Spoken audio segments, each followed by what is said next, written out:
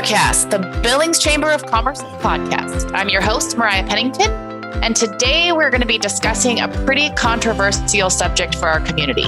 Recently, the superintendent of Billings Public Schools released a statement requiring masks for the school year in an effort to keep students and staff safe with the current rise in cases of COVID Delta variant.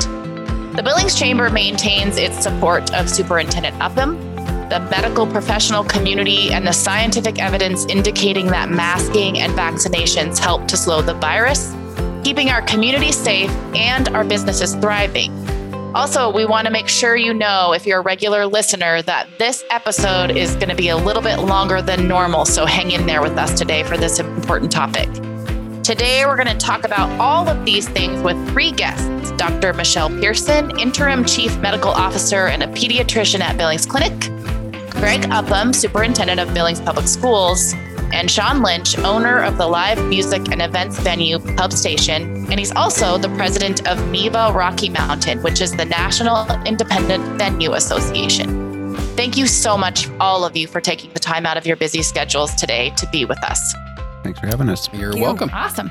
So we are a year and a half into this COVID thing, and it has been wreaking havoc on our lives and changing everything as we know it. We had a brief moment of light this last summer, but now it seems like things are amping up again. And the most recent report is that numbers have been growing exponentially each week since the beginning of July. So with cases increasing and all the talk around the water cooler and on social media about the two hottest topics, and that are vaccinations and masking. So that's what we're going to try to address today. So we're going to start with you, Dr. Pearson. Can you give us a brief summary of your background and your credentials before we jump right into some questions? Sure, absolutely. My name is Michelle Pearson. I am a physician, a pediatrician. I've been in the community for almost 17 years, actually back in the community. I'm born and raised here in Billings, so I came back home. I am currently serving at the Billings Clinic as the Interim Chief Medical Officer. So I've been in that leadership role for a few months now, and it's been, as you say, a very interesting time in healthcare. Mm-hmm. So being in this community this long, I've experienced quite a few things in terms of the health environment in the hospital, but certainly nothing like this. And it's been a trial for sure for physicians, for our staff. And, initially very busy, all pulled together. This next wave right now that we're through, it feels a little different, but we're pulling together as a staff, working through it. It's fatiguing, that's for sure. But we've got it. We've got the health community is rallying together, and we're still there for the community to take care of their needs. So when you say it feels different, what do you mean?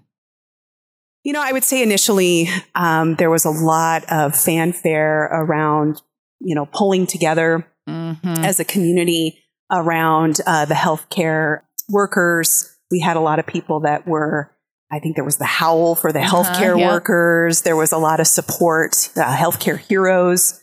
And we still feel that from a lot of people, but we're also dealing with just a lot of the divisiveness currently in the community. And our providers, our nursing staff are dealing with patients that are just more aggressive and angry coming in sometimes to the healthcare environment and just trying to offer care in a evidence-based manner for some people is difficult to hear. Yeah. And there's a lot of strong opinions out there. So it's just hard to navigate some of those discussions with patients now who are just fatigued themselves, and just meeting those patients where they're at has just been more challenging. So it feels different. Yeah. You mentioned just some of the facts and scientific evidence for things. Can you talk about just that in particular about vaccinations and masking? I think there's just a lot of things out there that people are hearing, and it's hard to know what to believe and what to trust. So if you could maybe clear that up for some people and for our listeners, that would be awesome.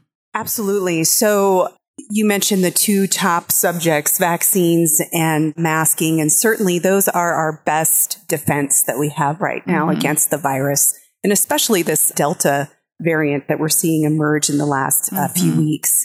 The vaccines have been now FDA approved, the Pfizer vaccine for ages 16 and older. That approval first went into place in December. And the process by which the FDA goes through their review and studies and things of that nature is very rigorous. And I think for some, it's been a little unnerving at the speed at which these vaccines were approved. And it doesn't mean that speed means that corners were cut.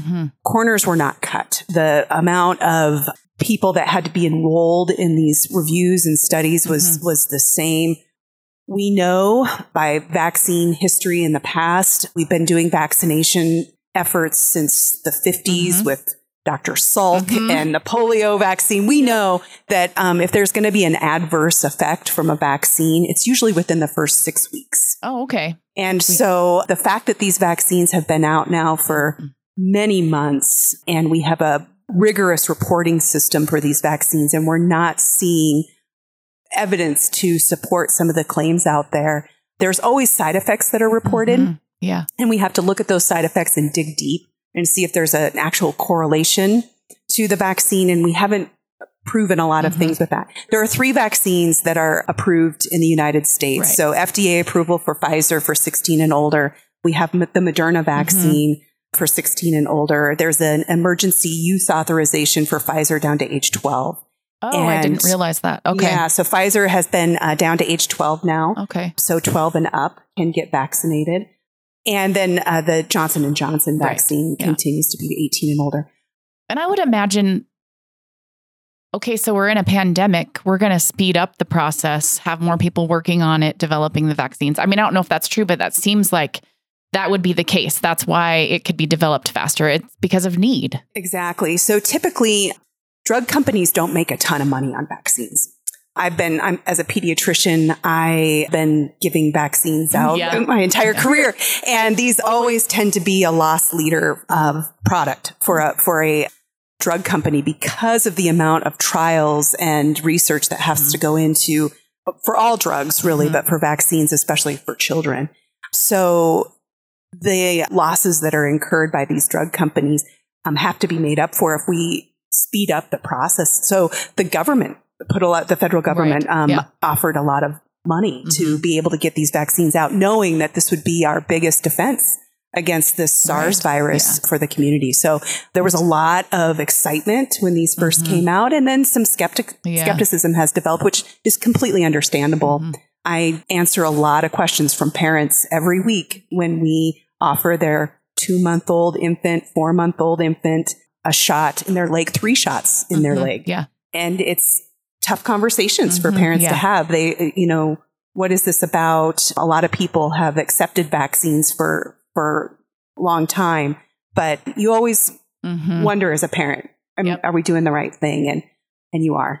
Greg, you looked like you had a comment. Did you want to share something? No, I think Dr. Pearson just explained some of the challenges with vaccinations, and we've had them for years and years. And we just have to remind ourselves that polio, measles, mumps, rubella, all of that are vaccines. And this is another vaccine, and we shouldn't put more into it than it is. It's just, it's another vaccine. Yeah, makes sense. Do you want to touch on the mask portion of that? I've heard some people say masks are only 10% efficient, like they only work 10%. I don't know where that number's coming from, if there's some study out there, but maybe you could address that. There's been multiple attempts at different studies, observational studies in different school districts in the East. When we had our surge in October, November, December, there were some studies done. The difficult thing with doing a mask study, and anytime you're setting up a study as a scientist, you want to remove as many variables as possible and look at a single variable. So it's difficult to isolate mask as a variable because there's all these other variables. So you develop a hypothesis. I don't know, we'll go back to high school science here. You develop a hypothesis and you go about trying to prove it. And often some of these studies result in sort of a null hypothesis. I don't know if you remember, if you can't prove your hypothesis, it becomes null. If you guys remember that from science. So that was a long time ago, but right. But having a null hypothesis does not mean that it's not true. It just means you couldn't prove it. Right. Okay. Beyond statistically. So there's been some studies that have statistically not been significant. It's shown a decline by such and such percent, but not statistically significant. So the hypothesis is null. Right. Those studies are being touted as, well, then that means that masks don't work. And that's, if you look at it from the perspective of common sense with masking, similar to if, here in Montana, we're used to going out in sub-zero cold weather. Well, and if you want to protect yourself against the 40 below, you put on a coat. If you want to protect others from your saliva and your nasal secretions, you put on a coat. And that's in the form of a mask. And so it makes common sense, but it's a difficult one to prove. Right. That makes sense.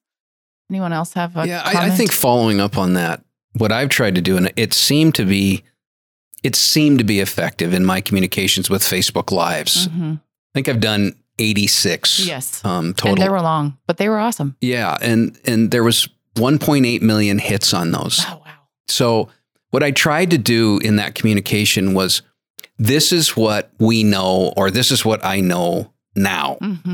And, when last year we went to school and we weren't supposed to go to school, right? And we were a large district. And so, why did we make that decision?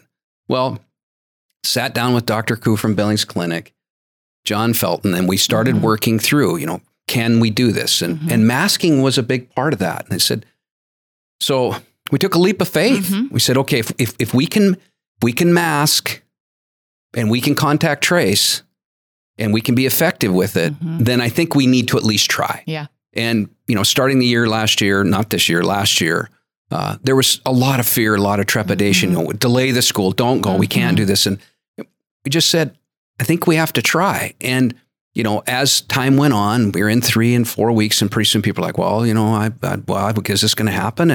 And we just kept doing it day by day and week by week. And then pretty soon it's shifted from, can we do this, to we're doing this. And then in the November, December timeline, it was like, are you going to shut down? Right. And we said, no, we're okay. We're watching this. Okay. Well, why are we okay? What do we know now? Why are we okay? Well, masking must have done something, right? I mean, because if there's one commonality that I think we can all find in this division that we're experiencing right now, is everybody wants to be in school and stay in school, right? So masking must be doing something, because I hear both sides. Well, it doesn't work, and well, it works. And well, obviously it's doing something. So we stayed in school, and that's the same thing we're trying to do now with a much more aggressive virus, right? So that's what, as far as the part right now is, what do we know now? Well, we know we stayed in school when a lot of others didn't go. And maybe if they would have looked at us, we're roughly 17,000 students, a little less right now. We did some things right. And not just a lot of other schools, most other schools. I have friends in Kansas and Oregon and Washington. And when I would tell them, oh yeah, our kids are going to school, they're wearing masks and it's going okay, they're like, I can't believe you guys are in school. I mean, it was rare. I would second that, because I was on calls nationally with people 3 times a week last year, and we were the only people on that call that had kids going to school in those school districts anywhere. And people were blown away at the fact that we were doing that. So we're very lucky. Yes. And I don't think people recognize how lucky we are as a community that our kids were able to go to school for a full year last year. Even other communities in Montana did not put them into school until later in spring. But the fact that we did a full school year, then everybody looked back and said, oh, maybe we should have done that. So I think that there's a lot of, I wouldn't say regret, but I think that there were some choices that were made in certain communities that they're looking back on saying we could have mitigated that risk. And obviously, I think that John Felton put this out correctly. I mean, there's a public health is more than just COVID. What's the repercussions of a student not going to school for a year versus the risk of them going to school with the potential to get COVID? That year of loss of not having that in person, not having that interaction with those students, not having that portion there is far outweighs the risk of COVID in a lot of those situations. But I can tell you for sure that there was not a single person on a call, which was between 75 and 200 people pretty frequently on these Zoom calls. There was not a single person on there that kids were going to school. Yep. I wanted to address a little bit about some of the arguments we hear is that, the science and what we're seeing in the COVID reactions from kids is that they don't get as sick. So why do we have to mask kids? They seem fine. They seem to handle the virus okay. And to that, I would say for the most part, yes, we're seeing kids that, and many adults actually that get COVID do okay with the virus, but this new Delta variant is much more contagious, and we are seeing an increase of the virus in kids. in the South, which is about a month or so ahead of us in this current Delta wave, they're seeing an increase in hospitalizations among children too. And even actually in the critical care units. So they're seeing kids that are actually needing to be intubated and even some more deaths attributed to COVID. So I think now with this Delta variant, it's getting a little bit more serious among the pediatric population than the wild type coronavirus that we had 18 months ago. Additionally, there is some outcomes from coronavirus that have been pretty serious. And we've seen actually here in our community, the multi-inflammatory system response that we've had a couple of patients have that we've had to send out to quaternary care in Denver or Salt Lake City. So we have seen some serious outcomes from COVID. And remember, kids are vectors of viruses. If we can mitigate the transmission among the pediatric population, that will help with the adult population. Oh, absolutely. As well. Anecdotally, I know masking, we know that we felt it last year. It made a difference. I can tell from a pediatrician standpoint, I didn't see influenza last year. I didn't see RSV last year. The parents of my patients who are teachers told me they weren't as sick last year as they were in years previous. So this is all anecdotal, but I can tell you, I didn't get sick once last year. Well, and not to mention, my friend is a teacher and she lives in Tennessee. She listens to this podcast, so she'll know I'm talking about her. So she was exposed in her classroom, had to go home, quarantine, took a test. It was negative, went back to school, got exposed, had to quarantine. So it's not just about, our kids getting sick. It's the exposure of everyone in the classroom. It's the exposure of the teacher. It's the exposure of, so it's bigger than just one student or a couple of students. It has ramifications. I was going to say, even past that, the repercussions that go past that child portion. If your students are out of school, that means their parents are out of school watching their kids, which means they're not at the job, which we can't even fill right now. So the long-term repercussions on this are so much deeper than just a student wearing a mask. It's so deep, and people don't see that sometimes. And I guess I still don't quite understand why we wouldn't do everything we could to protect our children. So that's really difficult for me to wrap my head around sometimes. Greg, do you want to talk about that masking decision, how that came about? And I know there's just some controversy around it. So I think the perfect example to use would be Skyview football. So we get 6 active cases from Wednesday to Friday. There's 80 members on the football team. So just do the math in this, because this is a perfect example of what we're just talking about. 2 cases on Wednesday, 3 cases on Thursday, 1 case on Friday.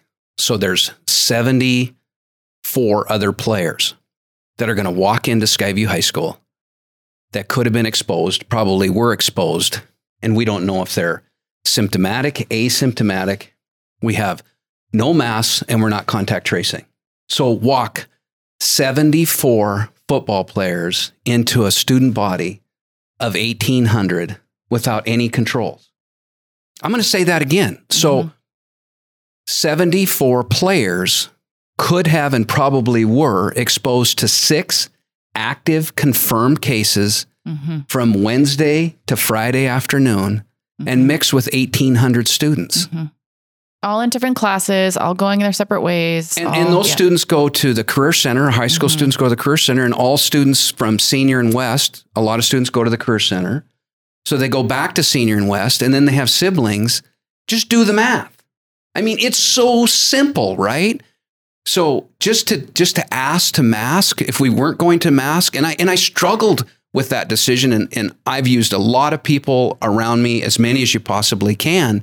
And I told our activities director, Mark Wall, I said, Mark, watch our activities before school starts. If we're going to see it, we'll see it there. And sure enough, and thank goodness that the parents went and had their children tested, because we're not contact tracing this year like we were last year, but we are sending notification letters that say, your child may have been exposed to a person with an active case. Here are the signs. Here's help. Here's who you call, so that we can make people aware. What I was trying to do as a superintendent was establish procedures and protocols that we could carry out for years to come. Because the argument is, hey, this thing is going to be here forever. Okay, I get that. But what we need to get, and what others need to get, is we have roughly 8,000 students that aren't eligible for a vaccination.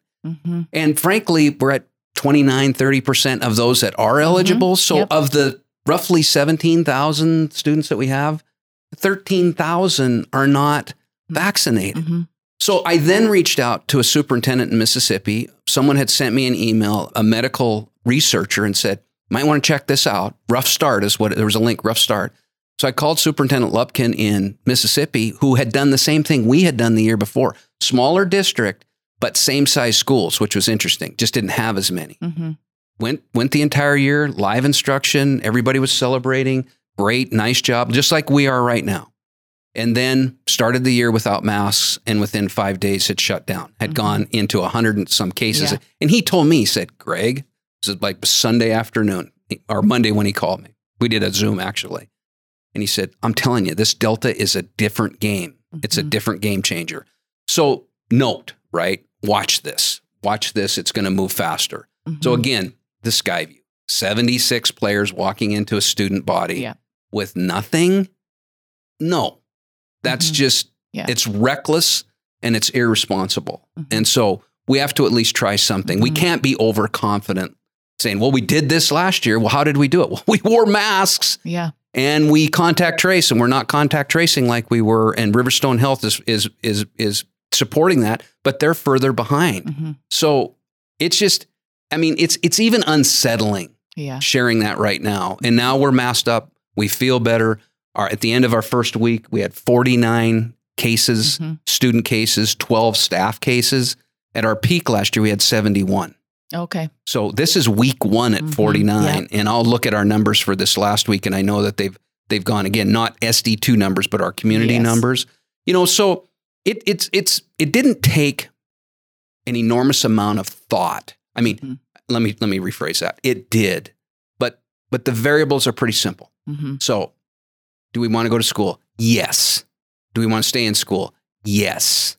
Okay. We're not contact tracing like we were before. Okay. Then we're not going to mask? I mean, I don't want to be overly dramatic, but come on. Like Dr. Pearson said, this is common sense. And we have to ride this wave out. And we did unmask last summer for summer school. We served about, probably close to 2,000 students, K-12, and we wanted to unmask to see what was going to happen. And there were some physicians in town that said, no, I think you should keep the mask on. I thought, we have to try again to see if this, and frankly, now, mind you, the positivity rates and the number of viruses were very low, obviously, and we didn't run into many situations at all. And starting the year, no one wanted a mask. Who wants to put a blanket on when it's 106 degrees, right? I mean, I get that, but and the mentality that it's somehow going backwards. You know, everyone wants to believe that we're moving forward, and so masking seems like we're going backwards, but the case count says we're not. I mean, it just is what it is. So, I mean, you have to do what you have to do. So, and I want to address that, because that's a conversation we're having nationally with venues right now, is that there's some perception that this is going to go away. And the reality is this is going to be with us for the rest of our lives, forever. And I think it's just a different, we got to start talking about mitigation versus it's going to go away and then we can just proceed with life the way it was before. Life is going to be different after this, no matter how you do this.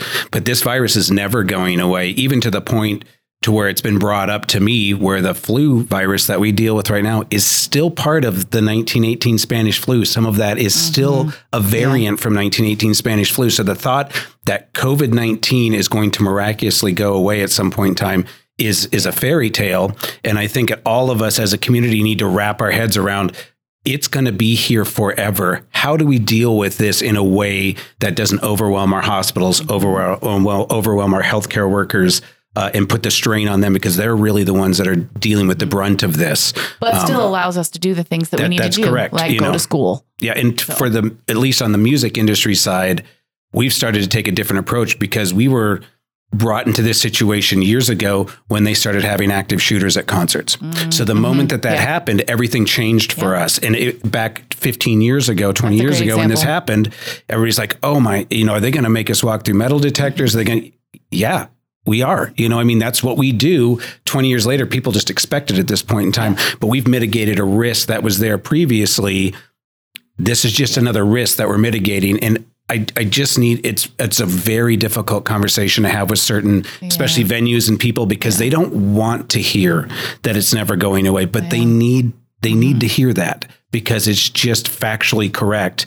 And we as a community and as a whole world at this point in time, just have to figure out how we are going to make this, at some point in time, COVID's going to come from a pandemic to an endemic. We don't know what that number is. I have a feeling, unfortunately, it's going to be higher than we think it is just because of vaccine hesitancy, other things that are out there. I think that endemic number is going to be higher, but there is going to be a part where it just becomes part of our normal lives that we're dealing with COVID. We're probably getting a booster shot every 5 to 7 years or whatever it is to mitigate these things no differently than the flu. But it's just it's a mentality. I think that there's a mentality, like when they're saying you're moving backwards, we're not moving backwards. We're moving forward. It's just always going to be here. How do we deal with it moving forward? And it's a tough conversation to have because people just don't want to hear it, but it's factually correct. Greg, do you want to just give your response to what happened yesterday? So I'll just fill in our listeners. Governor Gianforte released an emergency rule yesterday urging Montana's public schools to consider parents' requests for students to opt out of mask mandates.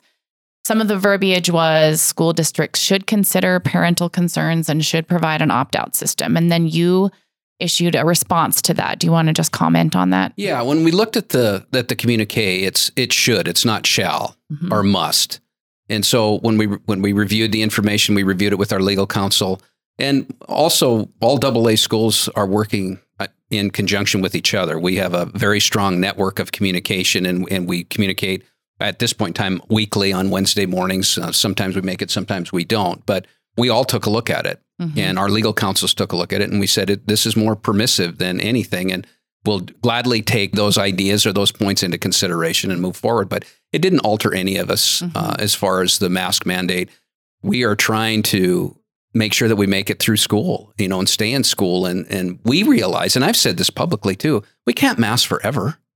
We can't, but we are in a spike and we have, thousands of students that are not vaccinated. And so for the safety of everyone to get through this spike and get us back down to where we can function, we will mask. But in response to the governor's position, we recognize that, but we're not going to alter the course because there isn't anything in there that says we have to alter the course. So we'll keep doing the precautionary measures that we have in place.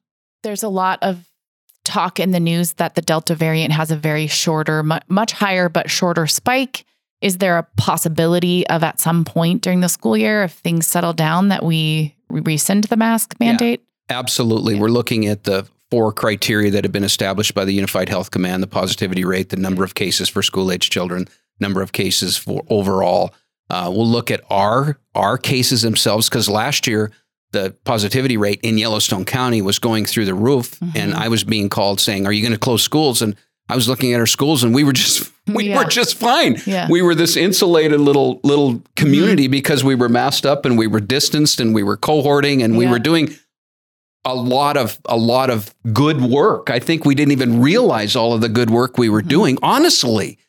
So we were insulated from the outside. We won't be as insulated from the outside because we've lessened some of those restrictions. But you really have to look at it. It's not like if the positivity rate reaches 5%, all masking goes away. Right. You can't do that because you could have a school that has 8 active cases in it or 7 in a classroom or something like that. So, but we'll watch those indicators. I'll share that on Thursday's Facebook Live. I have about 8 or 9 variables that we're looking at. But we want to get the masks off as soon as we can too. That's absolutely the truth. Yeah.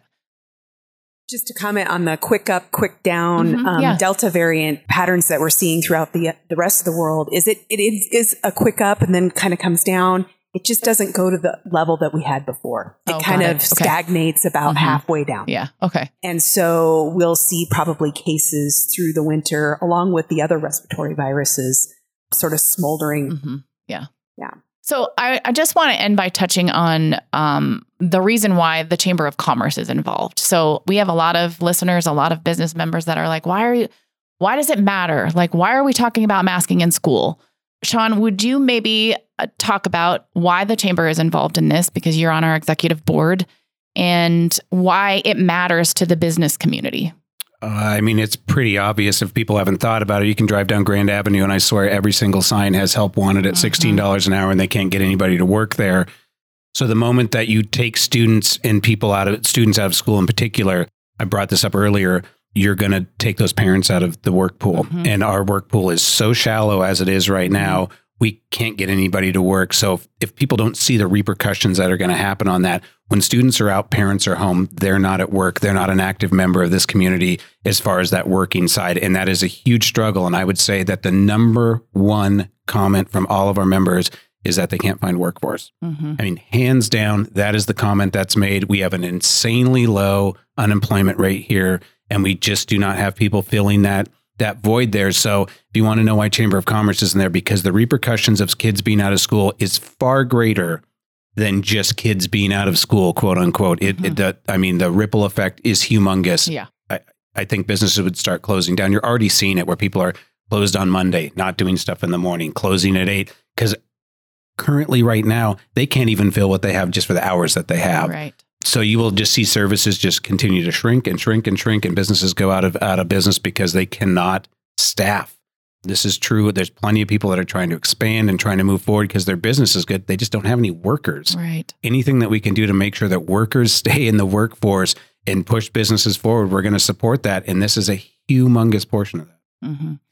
So we've been talking about the things that we can do, but I guess there's that question of, risk management. So we're talking about the risk of people's health and safety, but we're also talking about the risk of our businesses and economic stability. So there has to be some sort of a balance or sweet spot between, completely shutting down and going back to lockdown and the other extreme where we're not masking, we're not vaccinating, we're not doing anything. So what would be maybe your recommendations, not just for the community at large, but specifically for the business community? Like, what is that sweet spot? Get your vaccine. I mean, let's just sum it up to this is the same for concerts. It's the same for everything. You're seeing artists that are not playing events unless they can show a vaccine, proof of vaccine or a negative test, because they want to keep their crowd safe. They want to keep their crews safe. They want to keep everybody safe. I don't think you're going to see shutdowns in this industry anymore. It's been 15 months of mandated closure around the United States. They're absolutely not going to do that, but we're going to do whatever's safe. What that means for Montana, because we're not allowed as a business to check for vaccines or check for testing, is that you're just going to start missing out on some of this stuff. At least in the entertainment world, they're just going to look at Montana and go, we're driving through. And to be clear, Dr. Pearson, that getting a vaccination doesn't keep you from getting COVID, right? It does not keep you from getting COVID. What it does is lessen your chances of having to go to the hospital, of it being a severe case. Do you want to touch on that? Absolutely. So vaccination is our best defense against this virus, including the Delta virus. And any vaccine is not 100%. There is a certain percentage of breakthrough infection that we expect with all vaccines, including measles, mumps, rubella, and all the rest. The reason why we don't see measles and mumps, rubella is because 90+% of the population has been vaccinated against it. So we just have this herd immunity and we don't see it anymore. Wild type measles, you just don't hear of it except for in the developing world. So we need to get vaccination rates up above 80% for us to enjoy some herd immunity. Yes, coronaviruses are here to stay. They have been around for ever. This COVID-19 virus will continue to mutate until we have hosts that are immune competent, vaccinated, and their immune systems is fighting it off. The virus does not mutate in the air. It mutates in a host. And the host has to be vaccinated. Yeah, makes sense. Is there any last comments, things we didn't touch on that you'd like to say, follow up with, finish off with? I mean, we're all COVID weary, right? People are like, I don't want to hear the word COVID again. I know one of the things that helped me last year with just decision making was the fact that you had to accept that we were in a pandemic. I'll never forget being at the top of my stairs, getting ready to leave my house, and had made the decision that we were going to go back to school. That was a year ago. And it was a scary decision. And we have to accept that this is here and stop fighting it. And the Delta came back, right? And it came back with a vengeance, or it came here with a vengeance. If we keep fighting it, then we'll keep staying divided, and we'll see the angry patient. We'll see the angry person on the street. We have to give ourselves a little bit of grace that we're going to have to work through the Delta. We're climbing the peak of the Delta. We're angry about it. Yes. We're not running from it. We're trying to do the best we can with where we are. But unless we just accept that this is where we are and not understand that, then we'll continue to just be mad, right? And being mad is not the solution. It doesn't fix anything. You get to be mad for 5 minutes, and then after that, you have to get over it and you have to start looking for solutions. You really do. And we found solutions, and we'll continue to find solutions. Vaccines is one of them. And we need to accept that if not everybody gets vaccinated, then what, right? So it comes, for me, when I look at all this, I'm a then what person. Okay, so we don't get the herd immunity. Okay, then what? Okay, so we don't mask in schools. Okay, then what? Right? I mean, one, you have to accept it. And two, you have to ask yourself the question, okay, then what? Then we'll experience wave after wave after wave after wave. I mean, really, what's the end game? Yeah. I think that's what we all have to answer. We personally and professionally is, okay, all right, then what? Right? That's where I'm at. Okay, then what? Okay, well, then what is we're going to do everything in our power, not to just go to school, but to stay in school. So that answers that question. Yeah. And I think that you said something that I tell people a lot recently, and that is everyone is doing the best they can. If you can just believe about someone else, they're doing the best that they can with what they have. We all are. We've never gone through this before. And so, like you said, we just have to have grace for each other and know that everyone really is doing the best they can. So you guys are awesome. I always finish up my podcast with Rorschach questions.